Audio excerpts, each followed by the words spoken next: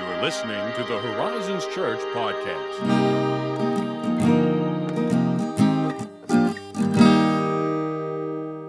Bonjour. Bonjour. I'm not going to start singing the thing How again was we my did that last pronunciation there? time. I felt weak. Since I'm not French, I probably couldn't comment to that precisely, but I Love thought it was to pretty hear good. it. You know, Okay. bonjour. There are only a few You words. give it the kind of Frisson? croissant, Yeah. That's croissant. Do you know what I'm talking about when I say that? No, I don't. I think we've actually had this conversation, but the first time I explained it, I probably didn't say it with an accent. I looked it up years later. I'm like, how do you really say this? It's like a physical manifestation, like a shiver that you experience, like a shiver of energy when experiencing something, when experiencing like delight or excitement. It's just like made manifest. A croissant. Yeah, it's invigorating. It has long been something I experienced in particular situations. I'm like, that's fun. And also I like having feel a word a for freak, but it's fun. Yeah. Otherwise, it just looks like I have an issue. Like, are you okay? Have you been doing something? No, just enjoying I understand the moment. that. I have had the croissant before. Am I saying that right? Croissant? I guess. Frisson. Croissant. Yeah, frisson. Something like that. That would be correct. Yeah, that's what it is. I just checked. Yeah. I like it when you have a word in a foreign language that puts language to a thing or a concept or an idea or a feeling that you don't have in English. Like Sehnsucht, which we've done a whole episode on. The German word is Sehnsucht. Love that word. You know, and if you're now interested in what that means, just go back and find that episode, buddy. Good luck spelling it. S-E-N, Zen, S-U-C-H-T, I'm pretty sure. Oh, wow. Yeah. That was impressive. I think. Oh, I could be really wrong, though. If we're lucky and on top of things, we'll that'll be in the show notes or something. Yeah. Thank you, EJ. Right. Thank you, EJ, for later inserting that. That's right. I always say that. Check it out in the show notes. You know what I mean? And then I get annoyed, though, if sometimes, actually, no. The most common time this happens is when I'm watching a YouTube video. So I'm really into theology YouTube. Oh, okay. Theology and philosophy YouTube, which is a very... Believe it or not, like that's a prospering side of YouTube, as it turns out. Dang, I'm stuck in the podcast realm. Yeah, but they will say like, "I'll have this down in the notes, like a link to this video or this book," and I'll go down and be like, "No link, bro." I know. No link. It's crushing. And then I'm tempted to leave a comment like, "Bro, where's the link, bro?" No. But I never do. Probably for the best. Yeah, it probably is for the best. So. Anyway, you can play it lightly, like, "Hey, did anyone find that?" Yeah, do like the subtle wink and nod, you know, like wink nod. Sounded really good. I like the way he talked about it. Yeah. Where is it? Well, anyway, yeah. So you're doing well. Yeah, well as I can. Bonjour. Yeah. Bonjour. How about you? How about you? I'm great. I had stars expiring at Starbucks. Apparently that's a thing when you have a Starbucks app, the account, as it were, and you get stars, rewards for your drinks. Apparently, those stars expire after a certain time. So I got a notification saying, hey, if you don't use your stars by such and such a date, they'll just expire. And I have enough for free coffee. So I thought, well, today's a day for free coffee. So I've got myself a venti latte today. Very nice. Any flavor? Yeah, chestnut praline. Oh, that's what a good choice. Yep, it is delicious. It's awesome and giving me the little extra energy boost, you know. So anyway, yeah, I'm doing well right now. That's good. Got my coffee going. Here for it. Yeah. And you got your coffee. And we're ready. Yeah, we're ready because we're gonna dig in deep. We're gonna start to dig in deep anyway. We'll put it that way. It's interesting. I'm eagerly curious. Is that? Can I say that? That eagerly flow. Curious? No, I'm both that eager works. And curious. I am both of these things. Yes, and the reason Ethan is eager and curious, and eagerly curious, even if we might say that, is because of what we're introducing you all to today. So every few years, the teaching ministry known as Ligonier conducts a State of Theology survey in which they ask a broad group of people a wide range of theological questions to the end of trying to determine the state of theology. Oh, wow. You know, what is it? What is the state of theology these days? You know, kind of like the State of the Union or the State of the Church, you know, those things, right, etc. Very, very cute. Very cute. So normally, you know, the results are disappointing, to be, just to be honest. And that's not because non-believers answer the questions unsatisfactorily. You know, one would expect that. And they do pool a field from non-believers. Like they'll put questions to non-believers. Yeah, it's like gonna get a temperature of like can someone else do that? I kind of like want Mormons or Jews to ask me. I would like to answer theirs too. Yeah, those questions just so I can That's answer fun. them. So yeah, that's not the thing. The thing is that they're are a lot of self-identified professing Christians who answer a lot of these questions in a way that is, I might put it mildly, in a way that, it gets into incorrect territory. Oh, okay. It gets into incorrect territory. Yeah. Yeah, from what I know, which is not a lot about this, but from what I know, it feels like it is almost a rigged test, but in an unintentional way. And that's fair. I will come out and say that's a very fair way to put it. But I mean, obviously they're curious, and but I have in my mind anyway that they are asking lay people questions that are very specific in their wording, and therefore have tremendously far-reaching implications. Yes. Like I think even questions that I might be tempted to answer very quickly, like yes, absolutely, until I pause and think. It's like, oh, okay, what about? What does that mean? And it suddenly feels a lot trickier than it does on the surface. And we will discover that as we go through some of these questions and statements. And part of the other benefit, I think, to it too, on precisely the point you bring up, is the benefit it has for teachers and pastors, because it reveals, I think, more than just, oh, hey, lay people might be tripped up by a question like this or a statement like this, which is completely fair. Instead, to turn the tables and say, now, if you were teaching and preaching in a really full, robust, and proper way, more people would probably know what we mean when we use these terms according to historic Orthodox Christianity. So, like, when I'm reading these survey results, I'm not typically thinking, like, a bunch of dumb Christian, church go, like, what the heck is wrong with people? Most of what I'm feeling is like, oh man, like, apparently I am blowing it as a pastor teacher, which is just another side of the dynamic. But we're going to get into a lot more of that as we go through each statement, because you're exactly right. There are some of these questions and statements. It's like, if you just take it at face value, can be very tricky. And if you, as soon as you start thinking about it deeply, you're going to start asking questions.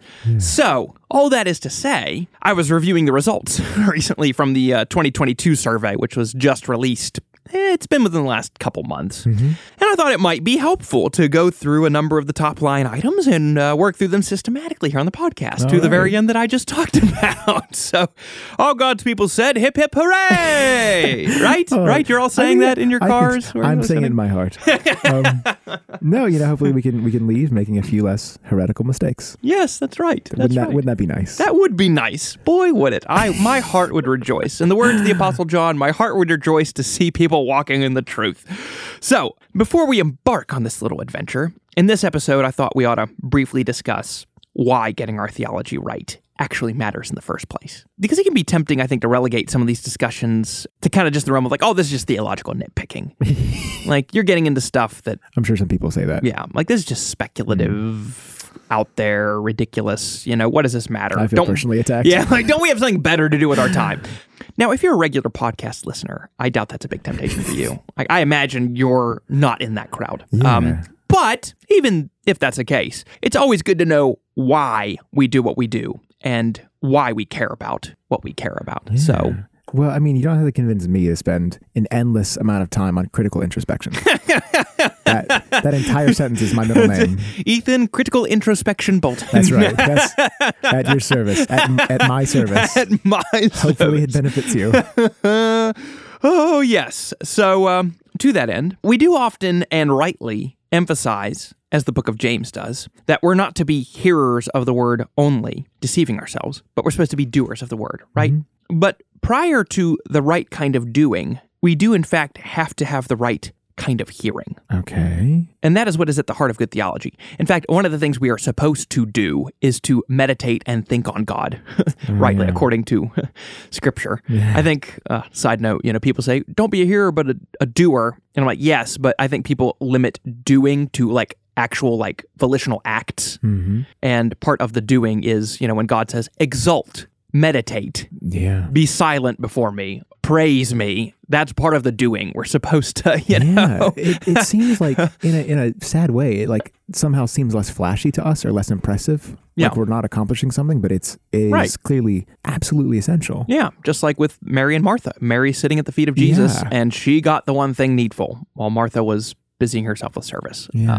So anyway, that's what we're doing, and that's what's at the heart of good theology. And the prophet Hosea actually really emphasizes this when he wrote that God's people perish for lack of knowledge. Oh, my word. And he's talking about true knowledge of God, right? Like not just knowledge in the abstract. Like, oh yeah, like if you don't know, how the cycles of nature work or something, or chemical reactions. Okay, I mean, that's good to know. I'm not denying that. But the knowledge he's talking about is right and true knowledge of the one true God. And if you don't have that, you perish. Not just eternally, but like the people of Israel he was prophesying to were just profligate. They were just losing their minds. Their society was collapsing all around them.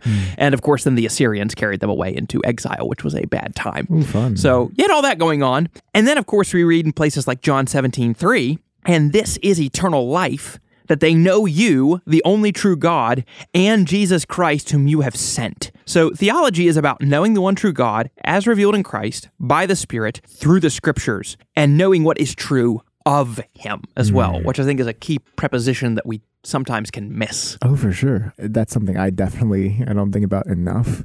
And I genuinely enjoy all of the nerdy rabbit trail topics, and the way it colors your perception and the way you move through life. It should come as no surprise at this point. That's fun. That's fun to me. I don't often think, oh, God's people perish for lack of knowledge. Yeah. That one doesn't cross the radar too often. Like that. Yeah. I mean, that's sincerely sobering. It is. It is very sobering. So when we consider doctrines, dogmas, and theology, what we need to realize is that, as one catechism puts it, quote, we do not believe in formulae, but in those realities that they, the formulae, express, which faith allows us to touch.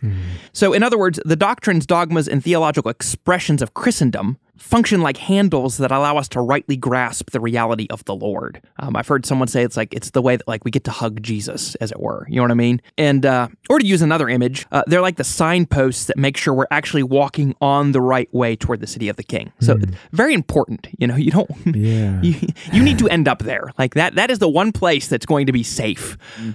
So it's very important. Is it fair to say these are our best attempts at understanding realities are more profound than our words can really capture? Or maybe I'm just being indulgent with my wording. No, you are not being indulgent.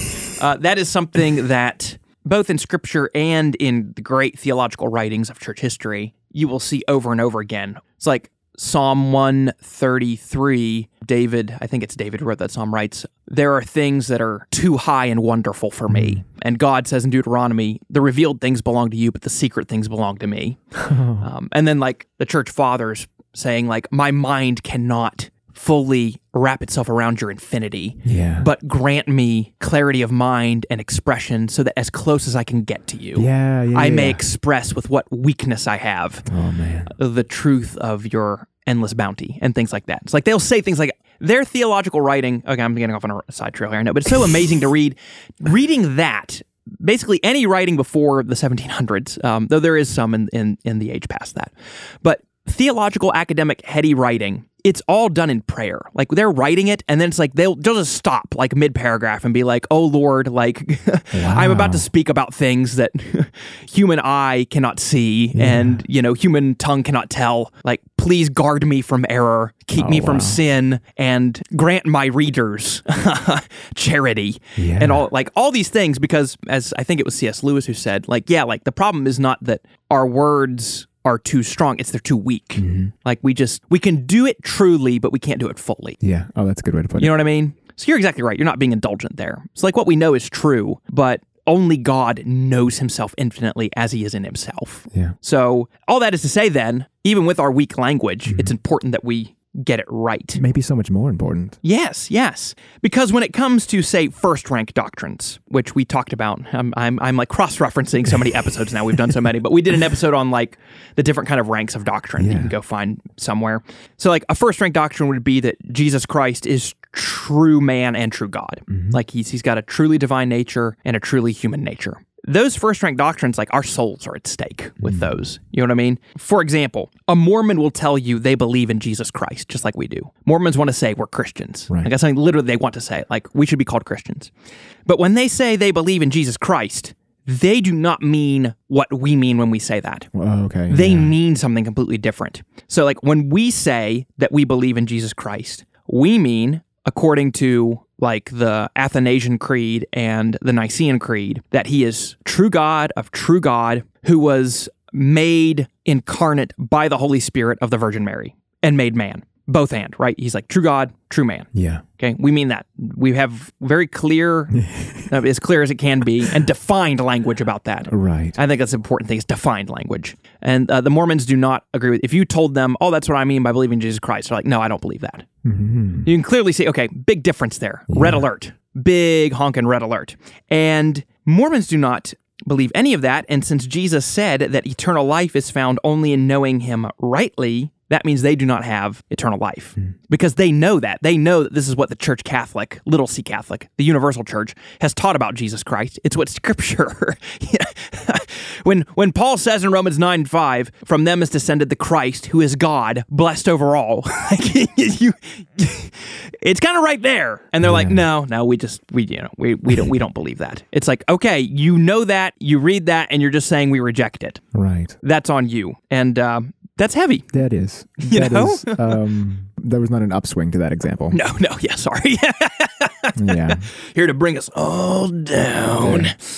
Interesting. Yeah, so that's all to say, doing theology rightly is not about abstract speculation meant only for pie-in-the-sky thinkers, for philosophers in their high towers. Which, boy, is still pretty fun. I mean, yeah, it is. It sure is. But this matters a great deal to all of us because our eternal life is at stake, and not to mention that when we are speaking and thinking about the creator of the whole universe and the King of Kings and the Lord of Lords, we want to speak and think about him rightly, just as we would with anyone we revered and loved, right? I absolutely love how you said that. Yeah, like if I revere and love you, I want to think about you and speak about you truly and rightly. I don't want to misrepresent you to someone else, and I don't want to think about you in ways that are unbecoming to you and not aligned with truth. And how much more with the Savior of the world, the Lord who is the terror of Satan and hell and the great joy of all who believe in him. Like, oh yeah, like I want to think about him rightly because I love him. The record should state that the feeling is mutual. Yeah. Everyone's always like, maybe Ethan doesn't reciprocate. So all that is to say, we'll be tackling some of these state of theology items in the hopes of disciplining our speech and thought in accordance with God's word so that we may have eternal and abundant life, so that we might, well, as the Apostle John would write, I write these things to you so that his joy may be in you and that your joy may be full. That's what we're here for. I'm here for your joy. Yeah. Here for your joy. So, going to be exciting stuff. So thanks as always for listening. And if you have any theological questions or other inquiries of basically any kind. Did you fail the Ligonier test? Write us. If you felt personally assaulted by that, you can let us know by emailing us at podcast@horizonschurch.net or interacting with us on social media. And hey, you know what? If you want to spread the word, share with a friend, leave an honest 5-star review in the Apple Podcast platform. Be great, If you want to put in a theological statement about our, whether you think we're orthodox or not, you can. You're welcome to do it. You throw really that are. right in there, and we'll go in and indicate whether or not we disagree, strongly disagree, etc. Oh, yeah. That's what we'll do. Yeah. All right. So, there you have it. Well, hey, thanks as always for listening, and we'll catch you next time.